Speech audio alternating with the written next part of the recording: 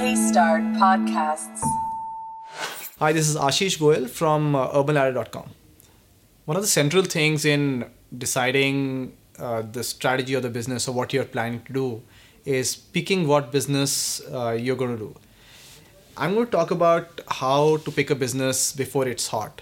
So just to give you a little bit of context, we started Urban Ladder in 2012 and decided to do it in 2012 January. At that time, so we are a furniture brand in the e-commerce space. At that time, even globally, furniture was one of the categories which you did not buy online. And in India, for sure, it was unheard of that, who the hell is going to buy furniture online? Not to say one's an expert, but let me just share some of my learnings for how to pick a business before it's hot. So fact is, picking a business before it's hot is tough. I think we all understand that. But I think the more important point is, why is it tough? It's tough not because the opportunities are tough to spot. It doesn't take a genius to figure out that, India is beset by a load of problems.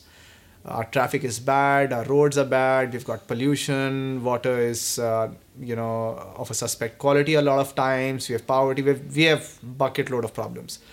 But the question really is, how do you validate when you see a problem, whether that is the business you want to be in? And there are three broad themes to validate. So the tough part really is to validate whether that's the business you want to be in. One is whether there is a real business here. The second is whether it is here and now. And the third is whether you think you can crack it open. Now, so just to give a little bit of context, right? The first step in picking any business that you want to do, for sure has to, to me at least, has to be an understanding of the need gap. And, if I were to talk about, consumer businesses, you need to be able to see the consumer need gap very, very clearly with your own eyes. So that's, I think, the first. So let's assume for a minute that you see a business, let's say you said, there's a lot of traffic, so you identify the need gap. Now, the question then becomes, what is it that you can do to solve that problem? And that's one. The second is whether that problem is here and now and you can solve it here and now today. And third is whether you can really build a real business out of it. So for example, let's say if somebody said, the roads in India are bad. Can you build a business out of that? Maybe yes, maybe not. I mean, if you ask me, can I build a business out of that? Right now, I'm not sure. Because I really don't know how to navigate the government systems. I don't know whether there is a unit economics of the business because it's a public good, etc., etc., etc. Right? So the question. So if I just go back to our example, right? So the first point was very clear for us, that in furniture the need gap was clear. That it was not hot was very obvious. The need gap was very obvious to us as individuals. When we went out, so the first step was to validate whether it's a real need gap or it's just us imagining it in our heads. We went out and had conversations with 25, 30 friends, family, literally anybody who was willing to talk to us and give us an hour of their time and answer a few questions around what pain they felt when they were buying furniture. So that's, I think, the first sort of step. See and understand a real consumer pain and validate it through a number of consumer discussions. The second I think super important piece is to tie it together, because you are trying to identify a business before it is hot. So it's super important to tie together the macroeconomic context. And in the macroeconomic context, 3-4 important things. One is really work hard on the sizing of the market. This is something a lot of people sort of tend to not do well enough. Super important to size the market. Also size the market that you believe you are going to address today, right? You cannot size the market which is 10 years later. If you're sizing the market which is going to be 10 years later, then start the business 10 years later, right? That's not to say that you don't build for the future, but even today there has to be a reasonably sizable market today. That's one. The second is scope out the competitive dynamics. When I say competitive dynamics, it's not about whether there are good competitors or not. It's about what is the landscape, how organized is the market, how organized and unorganized is the market. What are the different positions that the market players are engaged in? What is the nature of the supply chain? So understand the macroeconomic context across multiple dimensions. That's, I think, the second. The third, I think, which is very important is, and there is a little bit nuance there, is look for comparables globally in the same sector as well as across different sectors in the same geography. So let me give you an example. When we, for example, looked at furniture e-commerce, we looked at companies around the world which were doing furniture e-commerce of different shapes and kinds, different sizes, all of that, right? We also looked at companies which were doing furniture in the online or in the offline space, furniture store guys.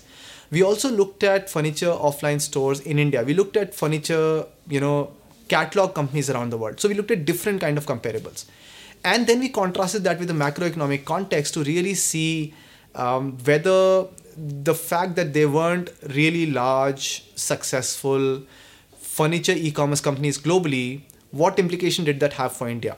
So when we saw that situation, but we married it with the macroeconomic context, we saw that India was a unique situation in the way that we did not have organized retail, but we had a large population, right? So no organized retail, large population, and the extremely high real estate costs in India made furniture as a category, which is a high sort of store footprint category, very very tough to build as a organized retail business in India. That essentially told us India was in a slightly unique position. So even when we looked at the global comparison and did not find any, there was something to be said about learning from the global context and applying that to India. So that's, I think, that the third big point. The fourth, I think, which I think is super important, because in some sense you're looking at a business opportunity which is not here and now, so it may take a little bit of time. It essentially also means that you have to create something which does not hitherto exist. Very important, dig deep within and ask the question whether you can create this. So just to take a, not completely facetious case, but still, I personally don't think I know how to solve the problem of our roads being bad. If I were, a scientist in, let's say, chemistry or some such field, maybe I would have turned and said, I'm going to discover a chemical with which I can just, in 1 hour fill up the potholes in the roads, right?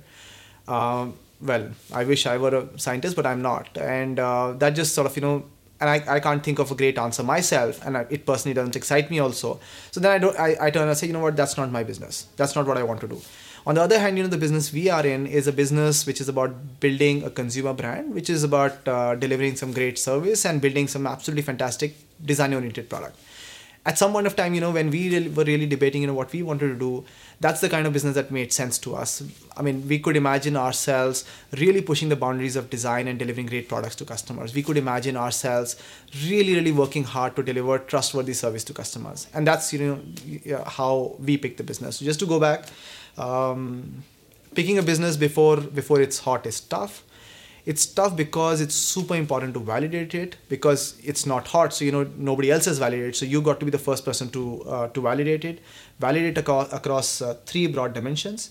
Whether there is a real business to be built here, a business which can be a profitable business over time. Evaluate whether it's a business which is here and now and not 10 years away. And the third point being, evaluate for yourself whether you feel confident about cracking it open.